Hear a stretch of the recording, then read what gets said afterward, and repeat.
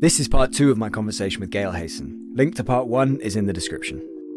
I actually published in one or two of my books a telepathy session that we did with Gail, because Gail is one of those people who just has psychic things happening all the time. And so I put Gail into the category of somebody who is truly a natural psychic, because she's not trying to do anything. It's just that she's, as compared to many people, she doesn't have the same kind of filters that other people have. Gail Hayssen has worked as a successful subject in parapsychology experiments with Dr. Dean Radin, Russell Targ, and others. She's been featured in numerous books, documentaries, and papers, including the film Third Eye Spies. Gail has received an honorary PhD from the National Academy of Sciences in Mongolia. She's been having anomalous experiences since she was a child and is well known for her remote viewing abilities. Gail has a plethora of fascinating and enlightening stories to share and is also the host of her own podcast, A Small Medium at Large. Please see the description for relevant links, recommended books, and timestamps. A couple of other kind of more bizarre things I wanted to ask you about. So there was something I heard Dean Radin say just a couple of weeks ago on a podcast or an interview, some kind of conference thing he was doing with Avi Loeb. So kind of two great minds, very different minds, but both great minds in their own field, kind of pushing boundaries. Like Avi's a professor at Harvard looking into UFOs, UAP, and obviously Dean, we know Dean. Anyway, he mentioned something to Avi. He said, he talked about SETI, the search for extraterrestrial intelligence. You know, that's like, they have this in the US, and they use like radio waves and stuff like that, and they kind of trying to pick that up, and that's how they're looking for extraterrestrial intelligence. And Dean said, you know, with all the evidence that we have for remote viewing, would it not be like a much more like worthwhile pursuit to have a bunch of remote viewers trying to see if they can kind of perceive any other non-human consciousness out there in, you know, in the galaxy or wherever, rather than say. And I just thought that was really interesting. So I just wanted to get your kind of your 2 cents on it, really, your thoughts on it. Well, my thoughts are, I'm sure that he could do that, conduct an experiment, gather remote viewers and see what information they came up with, or what contact, I myself personally had a UFO type experience when I was in my 20s. Mm-hmm. And it was when I was curious as to whether there was something else out there. Right. And I found it to be a very frightening experience. And so just like these other things, when a certain thing happens, it's like, I don't really want to have anything to do with it after that. So my feeling is, I don't doubt that there isn't something out there. It's really kind of small-minded of us to think that we're just the only thing in, but I don't know whether there's little people or aliens or, you know, any of this kind of thing, or if it's all just a level of consciousness that's much higher without bodies, or I have no idea. Yeah. But I would rather leave that to the, you know, like Nick Cook, you know, people who are investigating these things from a scientific and intellectual point of view or whatever. Yeah. I understand. I think you've got to be careful before, trying to contact any intelligence that you don't know. Exactly. Yeah. So for me, it's been there, done that. No, I don't want to. Mm-hmm. Yeah, I understand. Would you be comfortable talking about your UFO experience, or is it something is it too personal? You know, until I started the podcast thing, I've just done my 60th show, A Small Medium. I just published my 60th the other day. Well, that's that's so cute. Well, my 60th will be out on Wednesday. Nice. I haven't been on it. I haven't been interviewed in a while. You're the first show I've been on in a while. And I was doing a lot of interviews, and then I was interviewing other people, and the subject was coming up. So I finally decided to talk about it. And it did relieve me of some of the reason I talked about it was because I was hearing other people describe on their shows, because I listen to the person's podcast before I'm going to be on it, or if they're going to be on my show. So I try to watch a few of their shows. Mm-hmm. And I'm hearing descriptions of what I experienced, you know, some 40 years ago. And I'm thinking to myself, how could these people have had the same kind of thing that I had that I didn't tell anybody about, you know? Yeah. So there was something in that made me feel like it's better to, liberated. let the story out. Definitely. And I also sort of felt less like scared of it after hearing the other people tell similar stories. Mm-hmm. So the story is, in my mind, I'm wondering, is there really outer space? Is there really outer planetary? Because as a child, I didn't mention this, I used to do what they call astral projection, where Okay. I leave my body in our house in Flushing, in Queens, and I would fly. I called it flying because I was only 9 or whatever. I didn't know what the word would be, astral projection. So I called it flying. And I've since heard numerous other guests or other podcast people refer to that similar thing as a child. They say, well, I just called it flying. And from that flying, I would leave my body and I would see everyone, including my own self, sleeping in the bed. And I would just be in my house in Flushing. And I would go around and I would always be sort of toward the ceiling when I was flying. Fascinating. And then one day I decided, well, maybe I could expand that out and go further. Maybe I could go above and I was doing some retreats in my 20s, different, retreats about discovering the self or meditation and these different eye-opening things. And when I came back from the retreat, I said, maybe I could take that flying, and I did it as a kid, maybe it could come back to me as an adult and I could go and travel. And sure enough, I laid in my bed and I was able to leave and see my house in Sebastopol. Then I was able to see Sebastopol. Then I was able to see above, and I was looking at the state. And the next thing I knew, I was looking at the country. And I was like above all and seeing these amazing images. So that was when I then decided, well, I wonder if there is, other planetary things. I should go look while I'm doing this thing, flying or astral travel. And I can't tell you what happened that to make it make sense necessarily, but my body was laying in the bed, but the rest of me was being taken away. And my physical body was in this bed, but all of everything else that is made up of Gail was not there. And it was taken up into this, I don't know, it was sort of a scary kind of thing. And all I can describe is that it was sort of like stretched out looking images of grayness. And they were putting me on a table and I was being probed and sexually, some kind of very strange sexual things were happening. And that in itself was weird in itself. I'm a very sexual person, but I wasn't expecting it to be this kind of thing, Yeah. And it was a scary, I don't know. And I saw like a place that years later, I saw a science fiction movie and I said, oh my God, that looks like the place that I saw when I was in this whatever dream. Whatever I don't know, whatever this was. And it was like, what honeycombs look like, where you see the little circles of the honeycomb and the bee is going in each little thing? Yeah. That's what it looked like, but they were wrapped up like bodies in them. And I was just terrified. Yeah. And I couldn't wait to get back to my body and Earth.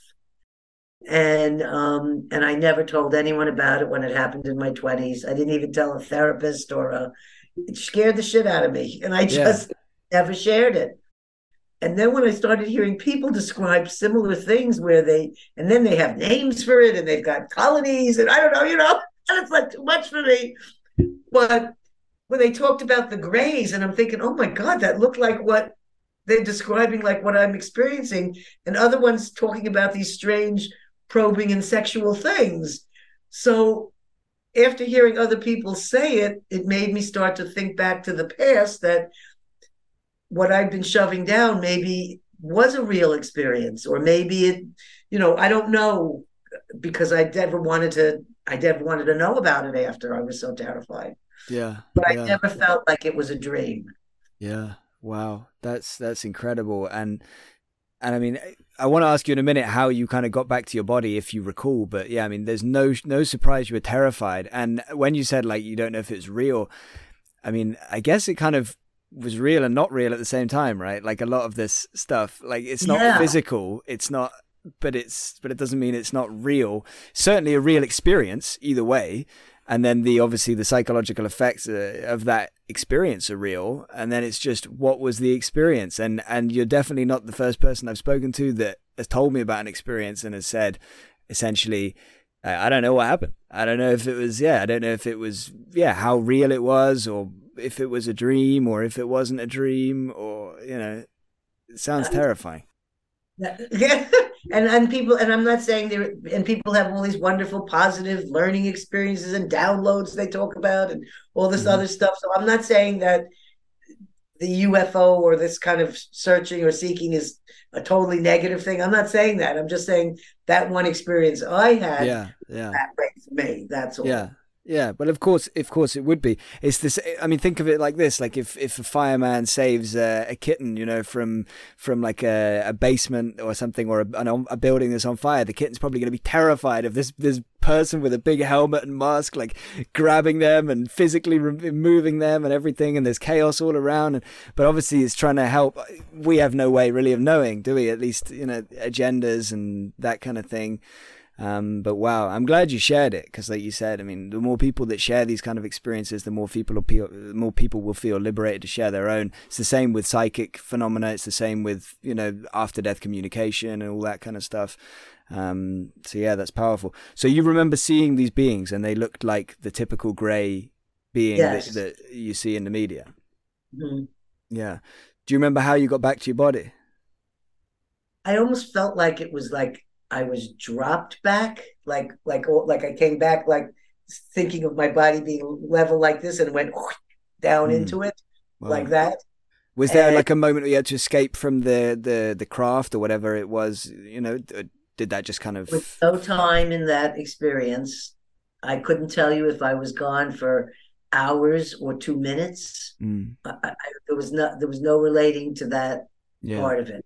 Yeah, and there was no like, oh, I woke up and I had just fallen asleep, or nothing like that. There's nothing I could. I just know I was in my 20s. I still live in the same house that I had the experience in. Yeah. In fact, bedroom right above me from where I'm talking to you. Yeah. I guess sorry, what, Gail? And I consciously said, I never want to have this experience ever again. Yeah. No, not surprising again. I guess when you woke up, did you like check your body if there was any marks or any kind of, evidence of something, or did you just assume because you'd done the astral thing? Happy that I was in my bed, in my body. Yeah. It's more of a gratefulness that this is where I was, from this feeling of being captured and taken away. Yeah. Maybe on some level you didn't want to know either, I suppose, if it was no, as I said, I don't keep secrets. I'm not that kind of person. I just never shared it with anyone, because it just was, I don't know. And I'll share my rapings, my, kind of everything that ever happened to me. But for some reason, that one particular one I never shared. No. I'm going to go out on a limb and say there are probably a lot of people that have had some kind of similar experience to that they will take to the grave. And hopefully the more, as I say, the more it's talked about, the more people will feel able to talk about it. But that's a fact, because it's what made me talk about it, was hearing these people say these things. And I could have said, oh, they're crazy, oh, there's no such thing, but I kept saying, oh wow, that was like what I had. So that's one of the things I say in my podcast always, is share your stories, because stories can heal. And just one person might learn something about themselves by something you've said. So I'm grateful to those people who shared those scary stories from their point of views. Yeah, definitely. To go back to a couple of other remote viewing things, and like, again, bizarre kind of twists on it that I've been thinking about. So remote viewing, like really bizarre places on Earth, or like really remote places on Earth. So like the Mariana Trench. I don't know if you saw in the news earlier this year, there was some UFOs that were shot down over Alaska. So for example, like if you decided, I'd like to try and remote view these UFOs that were shot down over the ice in Alaska, is that something, would that be feasible, do you think? Not necessarily for you to do today or anything, but in general, what What do you think about doing something like that? I'm not sure that it's that much different than remote view. That photo I showed you. Yeah. It's although is it easier in a way because there's likely to be still some kind of physical debris there, unless it's been recovered by the government secretly. But yeah. Well, if I compared what it was like to do the remote viewing with another human at the other end who's standing in front of what I'm supposed to remote view, I didn't find a whole lot of difference between that and sitting with Russell and a photograph or an object. It didn't feel any different in the connection, or I mean, maybe some of the things like I feel like he wants a cup of coffee, I was connecting into his personal feelings, which would be separate than the actual targets if you're looking at an object or a photograph. But to look at something like that would not be the same as looking for, if you're remote viewing and it's in Alaska and the object is there, that would be different, say, than telling yourself to go out into the universe somewhere and see if there's life forms in other places or some form of life.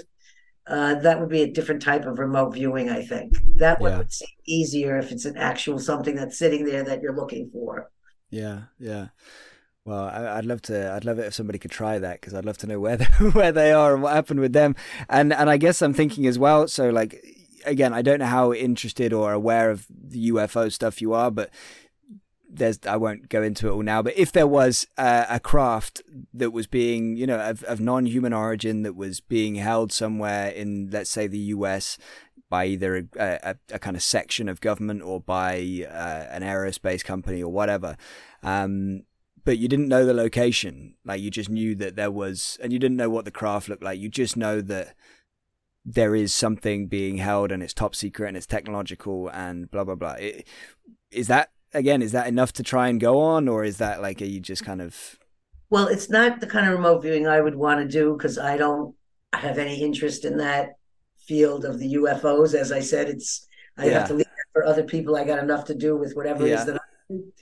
But I do think that there are remote viewers out there that would not have any difficulty in... How would that be any different than remote viewing, a military site or a submarine that hasn't been built yet, or Stephen Schwartz is finding Atlantis or wherever, well, not Atlantis, I forget, the Queen Elizabeth or I forget who they were, but he found the most amazing archaeological sites underwater with submarines and remote viewers. So if you can take a remote viewer in a submarine and they can find missing ships and things that people have been looking for years and years for, why couldn't they do that with a craft? Feels almost like there's like unlimited potential, right? I feel like we can let's remote view how the pyramids were built and finally put that one to rest. Let's finally get the answer to that. There's so many different things like that, like let's go back and remote view there's some stuff from the Bible and see what the deal is there, like how bad was this flood really, and how big was the boat. Have you ever tried to remote view another planet? I think I'm not sure if once we went, I can't remember if we tried to, if I remote viewed and went to a planet. I've had that experience once on a psychedelic drug, but I don't know that I actually did that. I don't think I did it with a remote viewing, but I did it when I was doing psychedelics as a teenager. I had an experience of going to the moon. And on the moon. Wow. And if it was a normal not that you're not normal. If it was me, I'd be like, I probably made that up. With Gail, I'm like, it could well have been the moon. You could well have been really seeing the moon up there. Wow. So obviously we talked about remote viewing the future, remote viewing 2060. What about remote viewing the past? I just mentioned the pyramids, but have you ever tried to remote view the past, and is it the same kind of thing essentially?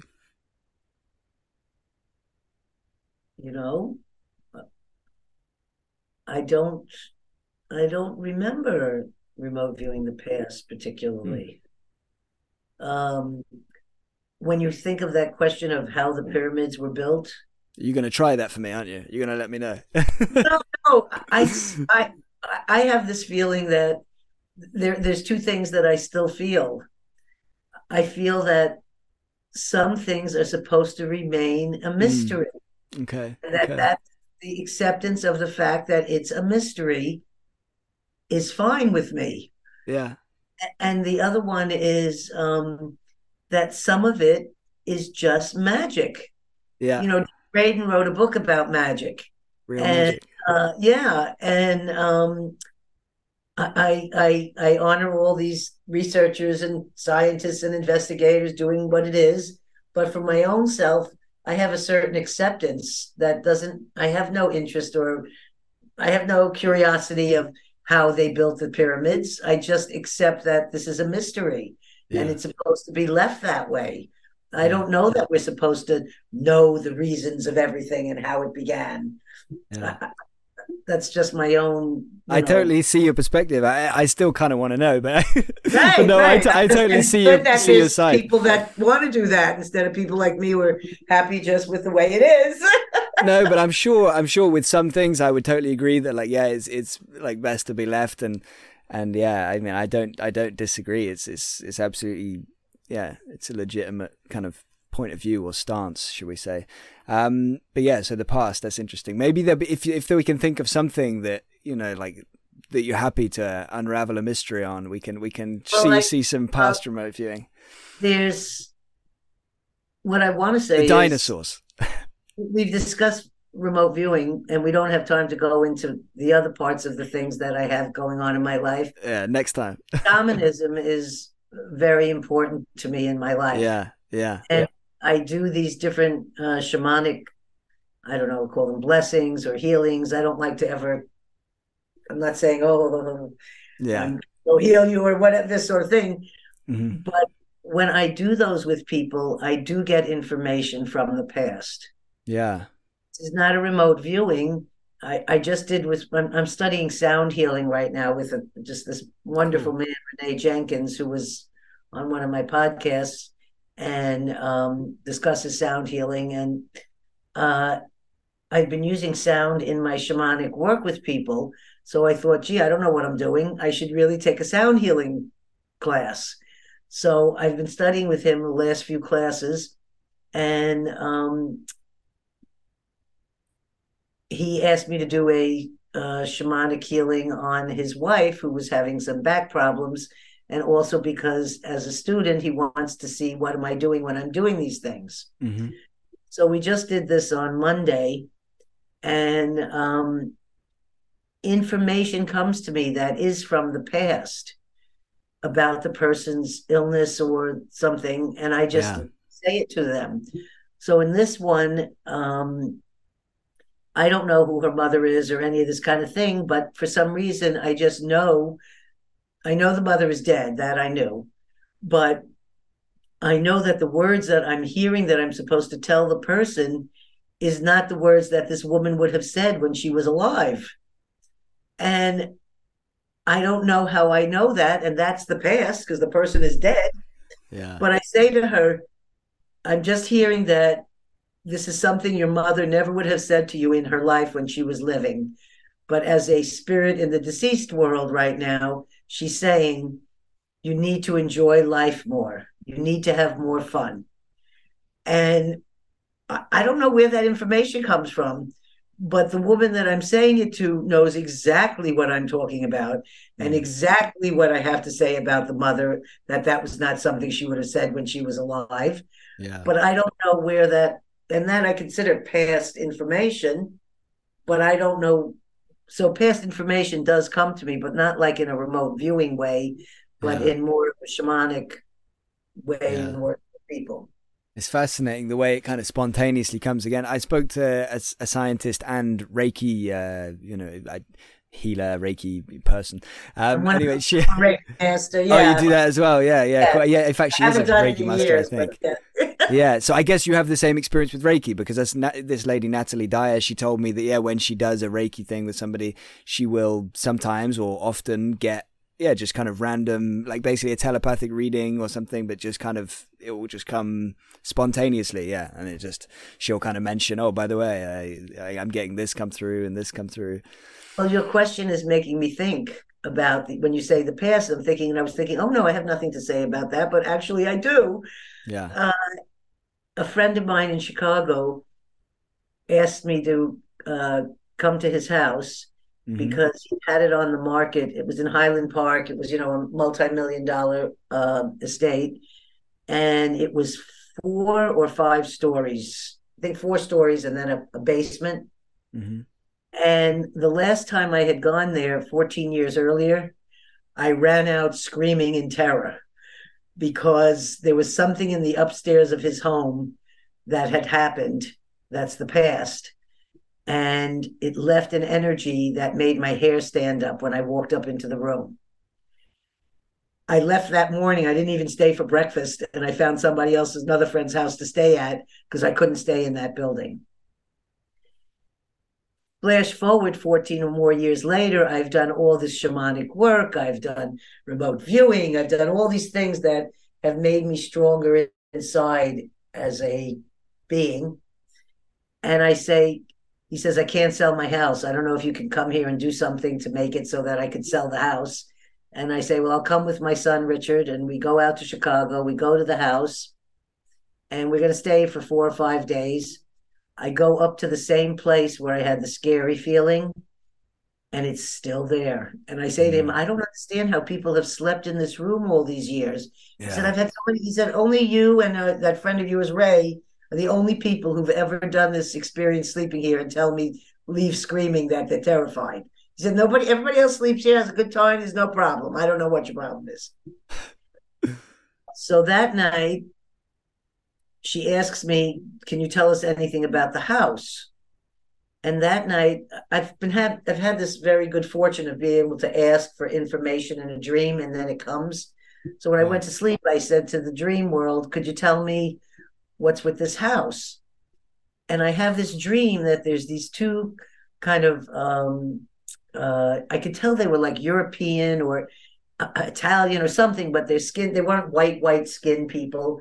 And it seemed they were from another country. And I'm seeing these people, and they're throwing all the possessions from this mansion into the ravine that leads out to Lake Michigan.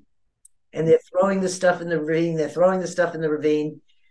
And when I wake up, I say to them, I asked a dream, and the dream told me that all of this, this house had been just robbed blind by this couple or these two people, and everything was thrown out into the ravine. And the wife of my friend, her face turns white, and she brings out a book of the history of the house, that all the news clippings, because it had been part of, like, I don't know, it was a big candy company person who built it or somebody, from the old days. And the woman was living alone in the house in the giant mansion by herself, and she had to be hospitalized. And in the article, while she was hospitalized, people came in and just ransacked the house and did exactly what I saw in the dream. Things were all thrown into the ravine, and stuff was all stolen and taken. So when she said that and showed me the article, I knew, and that was 1947. So I knew that this had happened.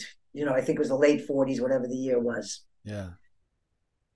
And so I said, when I have the moment, I'm going to do a shamanic and Reiki cleansing of your house. So I took my Mongolian incense, and I took my Reiki symbols, and I did Reiki and smudging, starting at the top floor in the room where I think the incident happened, and some type of an incident. Yeah. And I started there. It took me close to 2 hours, and I did the whole house from top to bottom, and only saying each time, as I'm doing with my feathers, whatever is here needs to leave now. Whatever is here needs to leave now. The house had been up for sale for over 2 years with not one offer. A real estate agent came in 2 days after I did the cleansing on the house, and the people that saw it put a bid in immediately, and the house sold in 6 weeks for $2.9 million, which was a lot of money back then. Wow. Yeah. My friend was very thrilled. Whether it was coincidental, I don't know. You know what I mean? I can't answer that. The skeptic would say it was just the smell of your lovely Mongolian incense that sold the house. But no, I mean, it sounds like incredible. I mean, yeah, again, I know you can't say 100% certain, like, yeah, it was coincidence, it wasn't a coincidence, And then but he it's pretty wanted to, compelling. yes, and he wanted to pay me because he was a wealthy man. So he wanted to pay me for doing this. And I said, no, I can't accept any money for this. So one day when he was visiting us, he put $1,000 in an envelope in a drawer in my house. And when he left, he said, you need landscaping. You don't have any landscaping in your house in the front. You need to get plants and get a landscaper. Open up the drawer. I've left you money for you to do that. So I was willing to accept it because he was giving it to me. He was really giving it to me for what had happened in Chicago, but I was accepting it because he was giving it to me to do something on my property. Yeah, yeah. So he, who was not, I mean, this man was a big stockbroker person on the Chicago Stock Exchange or whatever. He was not into spirituality. That's all I'm trying to say. Yeah. And he called me. Yeah, yeah. And he felt like he owed you something for that. He felt like, AKA, that you'd had an impact and effect. Yes. Yeah, yeah. Yeah, that's fascinating. You just mentioned stockbroker. So I guess just a really quick question. Have you ever thought, or have you ever remote viewed or tried to remote view lottery numbers, stocks, shares, sports results, anything like that? And I'm not trying to get at whether you've secretly made billions of pounds and, in an offshore account somewhere, but even just for your own, amusement, just for fun, just to see, like, am I going to... I was in some remote viewing group or something where we were doing something for the Powerball numbers, something called Powerball. I didn't even know what the Powerball was because I don't do those things. What I have had is times in Las Vegas where I can control the dice, or I know I've had strange incidents where I met a person on a street here in Sebastopol at a copy machine who turned out to be someone who was in a lawsuit with Russell from a zillion years ago about some, I don't know who wrote what or something, whatever. And Russell was cleared and it all cleared up. But this guy was like a crazy guy that was trying to attack them. And oddly, that I would meet him and tell Russell that years later, because I didn't even know Russell then. And when I said to him, I'm going to Las Vegas, I said, with these girls, we're all 28 years old. I said, I don't gamble. And he looked at me and he said, these are the two numbers on the roulette table you should play. And I write the numbers down on a little piece of paper. And the next day I'm leaving with these group of girls who are all hardworking girls, and they're going to blow all their money gambling. I'm not a drinker and I'm not a gambler, but I wanted to go and see what 28-year-old girls do. And I was 28. And we're in a limousine and we're going up to Reno or wherever it was. Reno, Las Vegas. I think it was Reno. Yeah, because it was closer. We went to Reno. And I'm watching them throw their money away. And I'm thinking to myself, God, this is fun, Yeah. But, and I all of a sudden remembered the little piece of paper in my pants pocket. So I go over to a roulette table, and I only, like, when I gambled, the thing with me with gambling is I always had a $20 limit. After I lose my $20, then I don't play anymore. Yeah, but $20 I could last sometimes for hours, by continually winning. Why am I not surprised? So I don't gamble any big money, and I just take my $2, and I don't know how to play roulette. So my neighbor had been trying to teach me before I went for this little excursion of gambling, how to play the game. And he tells me, anyways, I'll tell you about the roulette after. So I go over to the roulette table and I'm with one of the girls, and I could see none of the girls liked me because I wasn't boozing it up, and I don't know, I wasn't dressing in whatever. I don't know. I just wasn't like them. And I sort of felt out of place, like they really didn't like me. But when I did this maneuver, they were my best friends after that. I just walked over blindly out of nowhere like this and just went up to a roulette table and just plunked my $2 chip thing or whatever on the number that was in my pants pocket. And that number came up instantly. The exact number the man in Sebastopol told me to use. Wow. Now, this is a two-way combination because I had to know somehow when to just walk over and do it that minute. Yeah, timing the table, yeah. When I told the girl, I said, a man in Sebastopol told me to use that number. she didn't believe me, and I pulled out the paper. And I didn't have enough time to do the second bet because you know how fast it goes in the roulette. And sure enough, the second number he had said came up. So like I won straight after the first one. straight after the first one, but I hadn't the time or the mind to think about it because I don't take any of these things for granted. When any of these things happen, it doesn't matter that I've been doing it for 50, 60 years. When it happens, I still always go, wow, that's a surprise. It's always a surprise. And so when I showed them the paper and I got my $36 because you get the full money on, of course, if I had bet $10, I would have had a lot more money. Yeah. And showed her that this was a two-way thing. And then when I met the man on the street, because he was a, struggling guy financially, I gave him, he would never accept money from me. I gave him all the money from the $36 from the winnings. And he was willing to accept it because he felt that he had participated in that, psychic, whatever connection and the others. And then another time I went there and it was during the International Remote Viewing Conference. And when they always had these in Las Vegas, a lot of people on the breaks would go and do gambling in between or slot machines. Mm-hmm. So I didn't know what to do. And a friend of mine said, just find yourself an Italian guy and stand next to the Italian guy and just do whatever he does. So I'm standing there and I have my original $20 and my friend Kim is with me and she's standing behind me and I'm just feeling that I could get whatever numbers I wanted on the dice. So I didn't know which ones you're supposed to get though. Yeah. So I'm rolling the dice out and I get the first ones that win.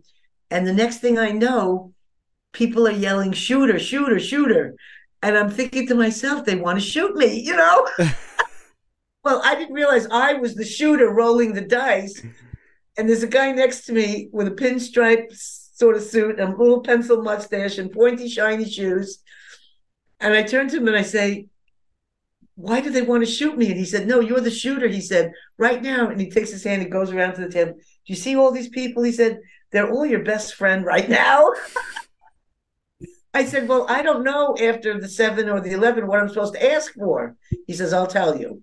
Just like the guy ahead had said to me, find an Italian man. And I said, you're an Italian man? He said, they don't call me, Dino or whatever his name was, right?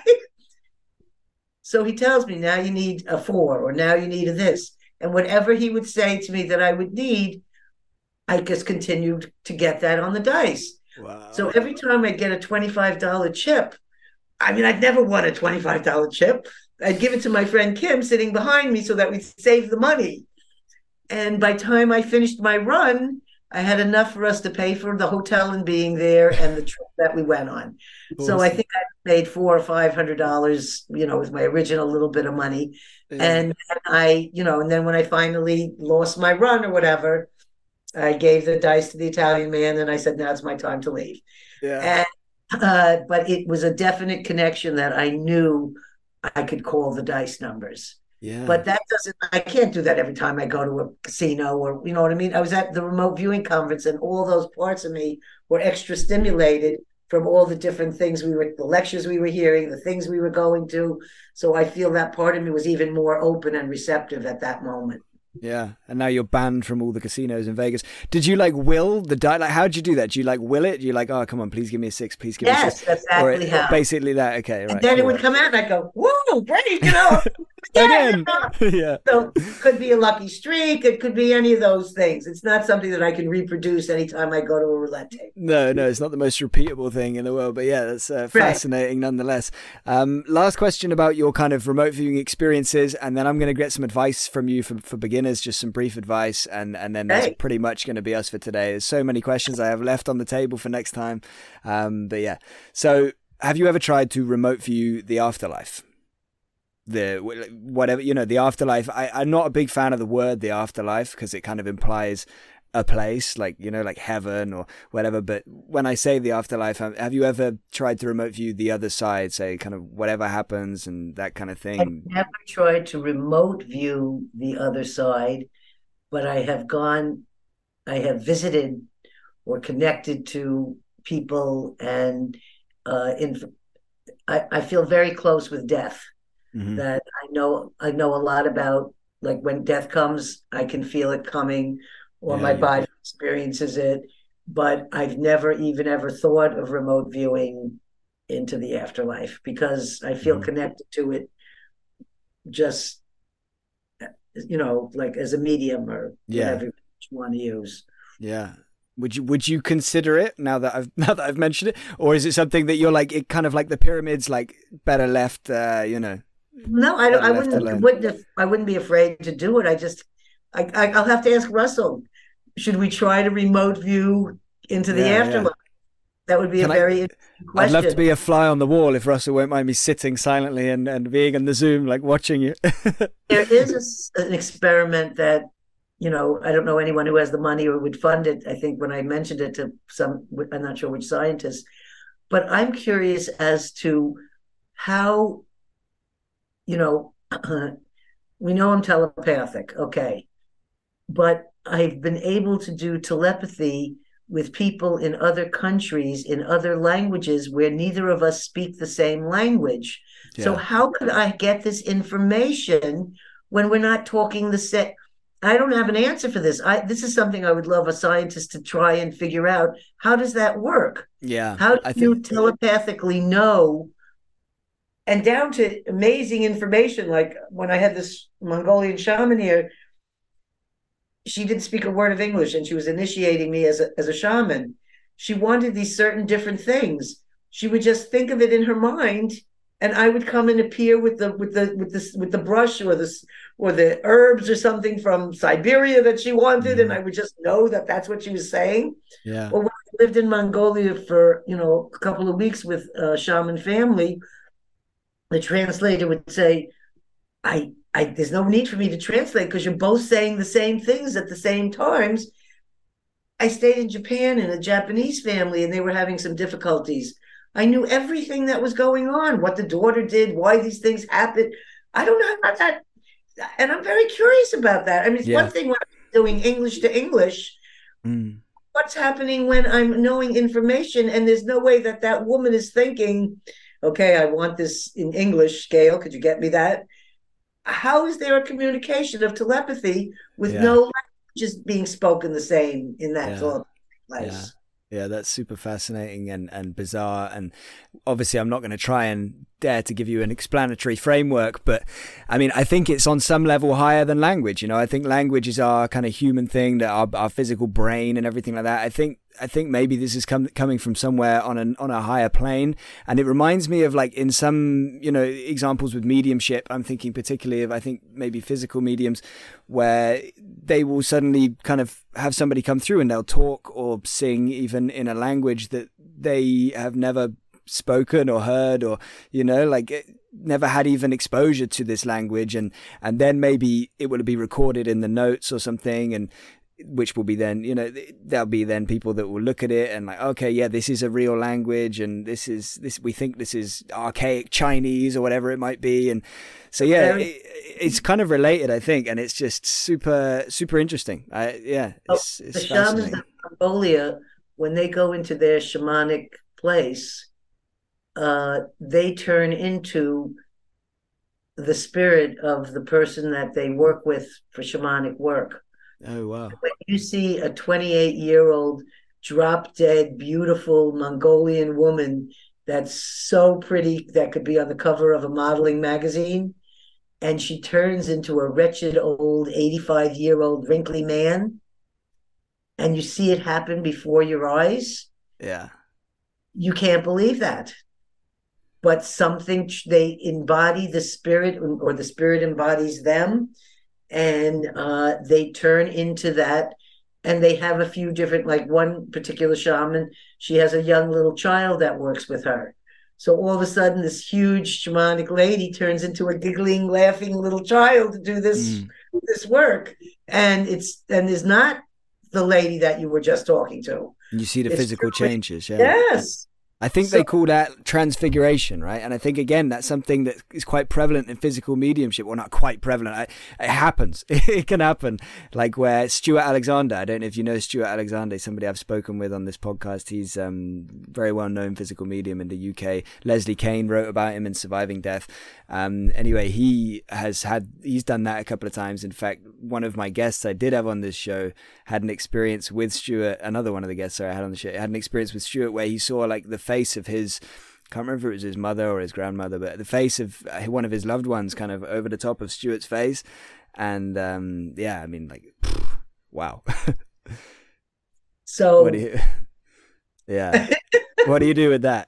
Right. So I can't relate to it in remote viewing, but I can relate to it in those situations. Yeah. I'd love to have an experience like that, or anything that's kind of like unmistakably anomalous, like without a doubt, something where you don't you're not left like questioning yourself over and over, like anyway, let's get on to my last kind of topic here. So just any brief tips, advice, suggestions, anything, help, assistance, guidance for people that might want to try, including me, that might want to try remote viewing, beginners basically. Well, I think there's a gentleman that I've had on my show, and I went out to Colorado to meet him.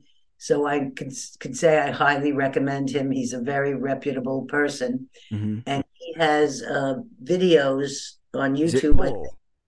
No, his name is Sean McNamara. Oh, okay. Yeah. And he just wrote a book called Dewdrops of Infinity, where he did an experiment of remote viewing with microdosing mushrooms. Yeah. And to see whether the remote viewing would be more enhanced, less enhanced, about the same, and what each different individual experienced doing that. And, he offers different, and I don't think they cost any money, and they're online in YouTubes, and he has remote viewing, or, there's different courses that some people give. I personally would steer away from the people that want $2,000 and $3,000 to teach you remote viewing. Yeah. I'm not criticizing anyone who does that, but I don't think you need to spend that kind of money to learn how to be a remote viewer.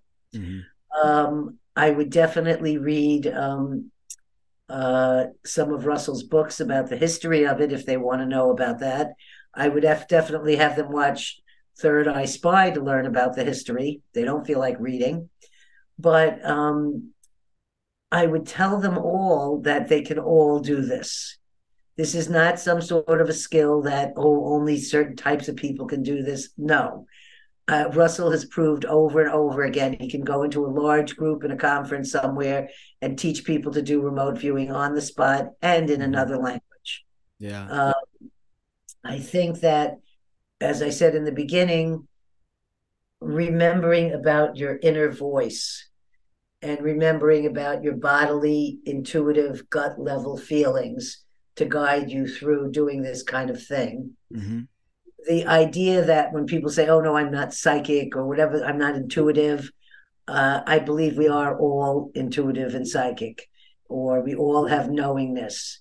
I just think that sometimes a lot of it gets shoveled down into the depths of ourself through religion, being told this or that in school. These things that are constantly... there's all these things that can make you feel that there's nothing to believe in other than this physical reality, that's how it all functions. I think being in nature and connecting with nature is another one of the ways to bring yourself back into that. And I think even with, like remote viewing, not every remote viewing I've ever done was perfect. Not every remote, I can't sit down and play anything at the piano, but, chopsticks or whatever. I can't play any music on a piano.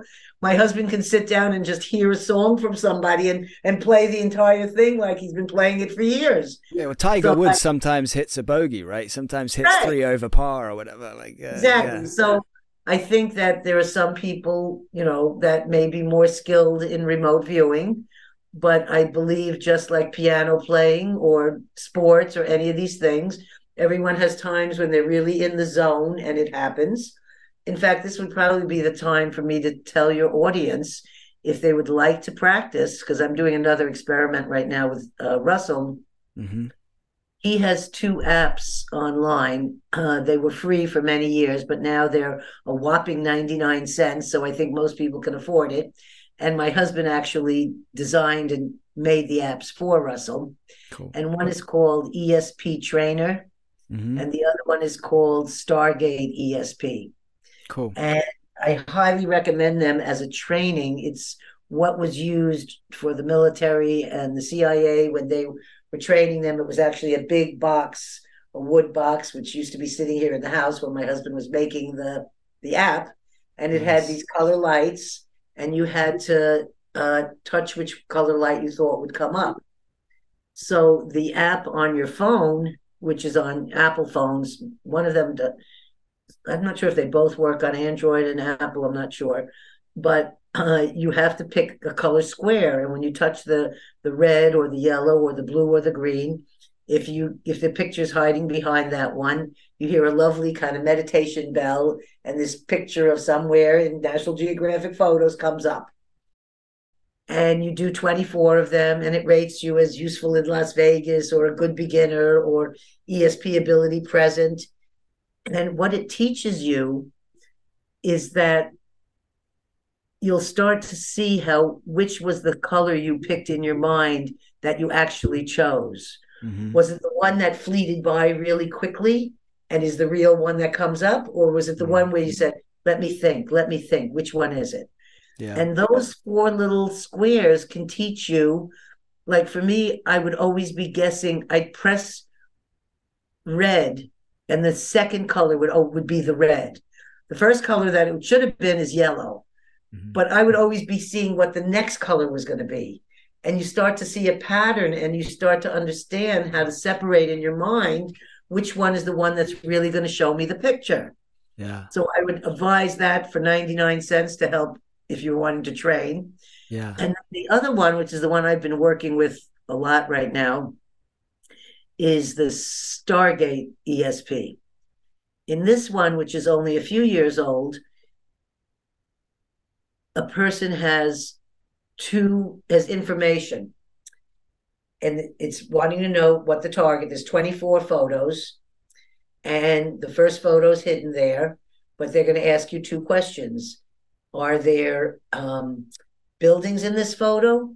Is there water in the photo? And then you click, yes, there's water, or no, there's no buildings. So you've answered 2 of the 24 questions. When you finish the 24 questions, the picture comes up. It also says pick which picture you think, because you'll see 4 pictures at the end. Which one matches what you think your remote viewing is? So that's also very helpful. Mm-hmm. And you don't need anyone to do this. It's just you and your phone. Yeah. Then you start to see your scores, and you start to do things like I do. Like when I do it first thing in the morning and I wake up, I've been getting a pretty steady 17 out of 24 every morning. Mm-hmm. When I do it at night, or if I'm tired, or if I'm something else, I get a low score. But you start to learn about how your body is and what mood or state you're in, and which ones do you do more successfully in. Yeah. When you're sad, do you do better? When you're happy, do you do better? So it's a fun way to learn, and to learn about how it's functioning in you. Yeah. So I highly recommend that if this is what they're looking to do. And then I would go on the YouTubes, and there's famous teachers out there I don't know if there's waiting lists to be in their classes or how much they all charge, but there's other teachers out there if they need to be in a classroom situation where somebody's teaching them remote viewing directly. They do it online now. So I guess that would be another form also for, committing to wanting to learn about remote viewing. Brilliant.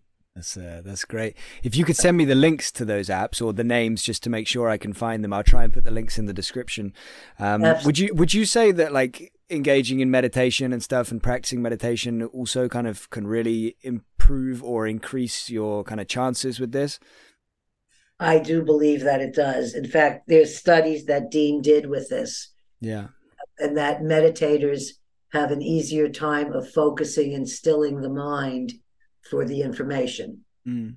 So I myself have, all my things in life, I've never been Like anything I do it for a while, then I don't do it for a while, then I do it for a while again. I've never been, I didn't finish high school. I'm not somebody that like whatever does a steady thing and continues at it. When I've been doing, and I've done intense meditation, I've done 9 days of silent meditation where you meditate 12 to 14 hours a day, and you do walking meditation, sitting meditation, walking meditation, sitting. Just making a note of that for next time. I'll ask you about that. So carry on. Yeah. Well, I had cancer at the time, so I was doing it to heal myself. Wow. And after that silence, which a talking person like myself could never believe she could do, my telepathic and images and dreams and vision and that sort of thing was the sharpest ever. Wow. And I could walk up to a person, I'd say, during my meditation, I saw you doing this, this, and this, and them say, yes, that's exactly what. So I but I'm not, I'm not ready to jump into 9 days of silence again. I was doing it for a serious cause of wanting to survive cancer at the time. Yeah. But these people that I know for a fact that Dean meditates every day, Russell meditates. And I think that meditation, I wish I could do that every day, but I find that I try to do meditation in something that I'm doing when I'm working at something that's repetitious. Uh-huh. So if I'm processing for 5 or 6 hours drying apples, I think of it as a meditation because it's just me and the apples. And we're just doing this repetitious thing over and over, and I'm focusing on that same thing. But I would like to be a little bit more disciplined like other people and just say, oh, every morning I do this, but I'm not good in the disciplinary area. Yeah. I feel your struggle there. I need to meditate. I need to start doing that. There's so much potential with it, right? So, yeah. And also for your body, your heart rate, all these things. Yeah, the physical stuff too. Would you say, just one last little question about that, when we're doing these apps and stuff to kind of, work on that, is it good to try and be in some kind of, even not a full deep meditative state, but some kind of like mindful, meditative, calm, quiet mind? Is that good, or does it not really matter too much? I just did a little test on that because I wanted to see, I myself have been a pot smoker for many, many, many years. Let's see, more than 50 years. And I wanted to see, and Russell said to me, when you do this test, because he's having me to test the 2 apps right now to see whether I get more hits on one app with the photos than say the squares. And right now I'm doing 25 of each one. So far it's looking like the newest one, the Stargate ESP, I'm doing double the amount of hits on that. So actually triple than I am with the 4-color squares. Wow. Now, 2 years ago, I was doing incredibly high on the 4-color squares. And I couldn't get, 10 hits on the other one. And now it's reversed. I don't know why. But is actually showing, he wanted me just to do this to see what is the difference in my ratio of, success. I'm sorry, what was the rest of the question on that? It was about being in, meditative state to do these apps and these kind of practices. I said to him, and he says to me, because he knows that I smoke pot, he says, and I don't want you doing any of these when you're high. So naturally that he said that, I had to get high and do it.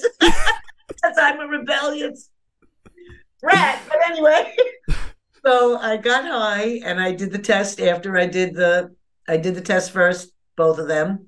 Yeah. And then I went and did it after I smoked.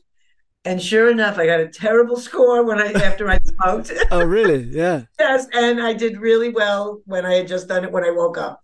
Interesting. So I wrote down a note as I was taking them that this was, I wanted to see what the difference would be. Yeah. And I wanted to see what would the difference be after I did shamanic things. Because I can't explain what the place is, but it's a certain kind of place. And I don't know how it happens, but it just does. And I did this in the sound healing I did on Monday. So I was feeling very elevated and very connected, positive, energetic way from having done this healing on his wife. And when I came home, I said, I wonder if in that space you'll do better on these testing, and I got my highest score on that. Wow. So, but that's only one time, one remote viewing. Yeah. I don't know if that's would hold true all the time. Yeah. But I had to so it's an experiment for my own self also to see when do I do from what I'm seeing so far, my best remote viewing is when I wake up in the morning and I do it first thing. Yeah. But as with everybody, I guess it's going to be individual to an extent. Like we said before we started the interview proper, like you're used to be a morning person. You're not so much anymore. Some people are going to be way more functioning in the morning. Some people are going to be way more on the ball at night, and everything in between. So yeah, I guess it's a case of you got to find your what works for you. Anyway, as I said, I got so many more questions. We're going to save them for next time. Gail, thank you so much for giving me all your time. You've been so generous, and I've loved hearing your stories. I could do this for hours. Is there any message or last word? Yeah, we did hours more. Is there any message? 3 hours. Yeah. I've got a person coming on my podcast in 2 hours. I have to prepare for now. I'm sorry. I hope I haven't left you in the lurch too much. Are there any last words you want to send to anybody that's watched and listened? Any brief message or anything like that? Well, Could be anything. I just like with your podcast, I hope people will check out my podcast on YouTube or Apple. Links will be in the description. Yeah, any of those things, and also that just like we just did here today, we honestly shared our stories. And I think that's and it's actually an ancient form. Storytelling used to be the way that, information was shared and kept amongst, tribal people and this sort of thing. Yeah. I think going back and sharing stories with each other and not having to be famous people or anything. I think that this is a beautiful path to be on, to share with other people. Yeah, absolutely. Thank you so much, Gail. Really appreciate it. Wish you all my best. Thank you so much. I'll see you in the internet. Yeah. Thank you for listening to my conversation with Gail Hayssen. Check out the episode description for relevant links and much more. Please subscribe to Gail's YouTube channel and have a scroll through her videos to see if any of her awesome guests catch your eye. Please subscribe to our channel if you want to continue unraveling the universe with us. If you enjoy our interviews and want us to keep making content, please consider a monthly contribution via Patreon. Thank you for your support.